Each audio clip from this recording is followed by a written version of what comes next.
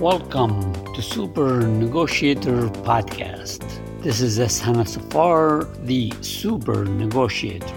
Get my free digital copy of my book, Small Business Do's and Don'ts, when you make small contribution in support of this podcast. So only take a second. We need all support. Don't hesitate to support us. And thank you all, everyone who made a contribution already. As I said, I hold 14 US patents, and I'm excited one is already on the way to be granted. I have a degree in microbiology from the University of Minnesota. Go Gophers! I worked at big American corporations, international corporations, and a international Japanese company. I also run my own businesses, just to give you an idea about myself. You may reach me at creativeshsnow@gmail.com. creativeshsnow, N-O-W, @gmail.com. Love to hear your comments. The subject of this episode is how to negotiate a business debt. I'm going to give you an example of one I did recently, negotiating business debt for small business owner.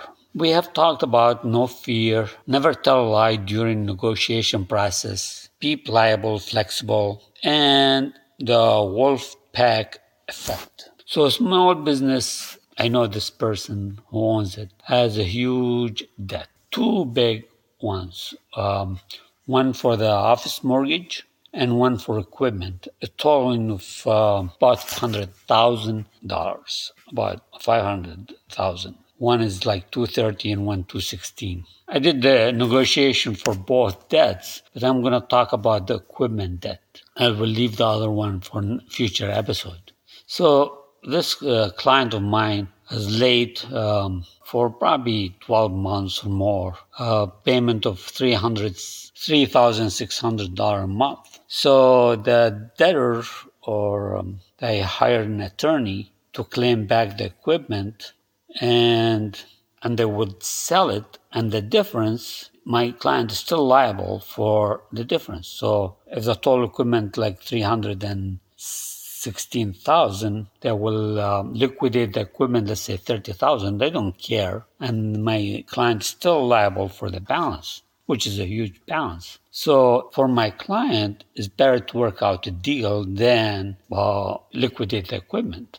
So my client got a note from lender's attorney, a notice to either pay off the loan or they're going to take action. This is important to note here. It's easier to negotiate with an attorney than directly with a debtor. Remember this. It is really easier to negotiate with an attorney than directly with a debtor, because debtors always think they own you. So be very careful in negotiation in this one, because it's only one shot you got to negotiate this. You always have a choice to hire an attorney, legal counsel, to advise you. And I always advise that you always should have a legal advice. Remember, I'm not an attorney or has any formal legal education or education negotiation. I just do negotiation. I just do it because I love it. I enjoy it. Maybe that's why I'm a super negotiator. Anyway, so my client get this letter. In simple terms, give the equipment back and pay the balance, or pay the entire debt balance. So there's no way my client can do that either way, because if he give up the equipment, he has to file bankruptcy and close the business. The equipment is a crucial part of his operation. It is a common practice in business lending against equipment, just to let you know. And sometimes you have to put your personal guarantee, but in this case, the equipment was the guarantee for the debt. So I get this letter and I email the attorney if we can have 5 minutes conversation. By the way, attorney is always willing to do that, to talk to you for 5 minutes and study you, figure you out, what's the plan. They always like to take the less headache route. So we schedule a phone conversation. So this is what I said on the phone. Hi, introduce myself. Is there another way we can work out this? I always let them lead the suggestion part, because that will give them like power and they make feel like they are smart. Remember, you are the super negotiator. Let them feel any way they want to. You are the super negotiator. So back to negotiation. So before you do that, have in hand what your client can afford.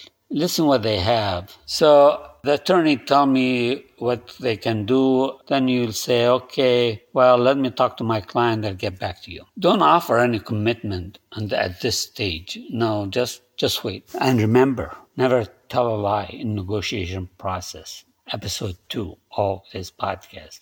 So this is what I offered to make the story, the negotiation process simple. I offered, give 6 months. We need 6 months to make payments of $2,000 from $3,600.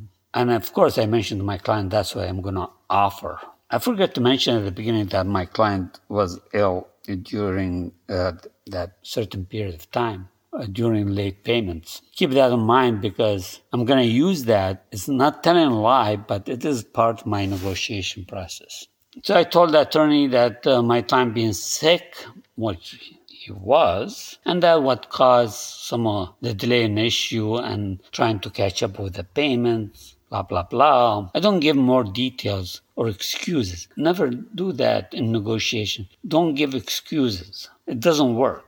And don't tell a lie. My client was sick, but in the past 6 months. But I didn't say he was sick for 6 months, for 1 day, for 5 days. I didn't lie. I twisted the truth, right? It's not allowed in negotiation. So my client needed time to recover and rebuild his business. So I told the attorney if the situation didn't improve, then my client will put his business for sale. He needs time to recover. If he didn't recover in 6 months, then we'll put it for sale. You get your share of money. Give us 6 months. The attorney asked me if he can make bigger payment. I said, listen, he needs every penny to put on marketing to build his business. So if $2,000 is reasonable, let him bid the extra money in marketing, build his business in 6 months. If he couldn't do it, he's just going to sell. And you can get your money out of selling the business. So the attorney said, okay, let me call my client and get back to you. In 3 days, I got an email. Guess what? They accepted the offer.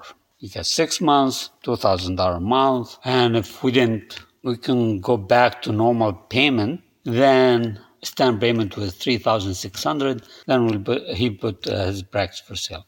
I said, of course, took it and moved on. It is cheaper for them to try one more time than go through legal process. Because legal process are long and costly for them, especially if your client doesn't make payment, short on cash. See, they don't want the opposite part to always in debt. They don't want you to go bankruptcy because they lose. They threaten maybe sometimes, but they know that's the last thing they want you to do. They want to get their money. It's a scary thought for a lender, the idea of business bankruptcy. So what you learned in this podcast? Know your client and make sure your client is honest with you. See what your client can afford. If you sense your client is lying to you, walk away. You don't want that job. You want your client to be honest, to be a good negotiator. To negotiate on behalf of a client, that client has to be honest with you. Just walk away if you feel he's lying to you.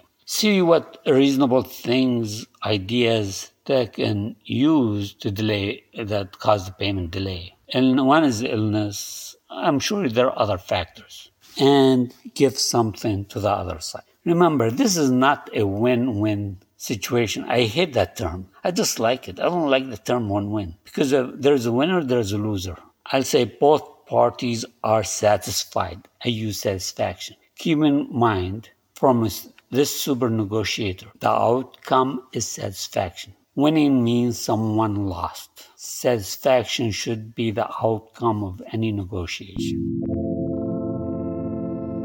Please make a donation and get a free copy of my digital book, Small Business Do's and Don'ts. It's available on Amazon.com. If you want to be a guest and present your point of view on The Super Negotiator, please contact me at creativeshsnow@gmail.com. Till next episode, be smooth, flexible, and elastic. Keep your head high in all things you do. Bye.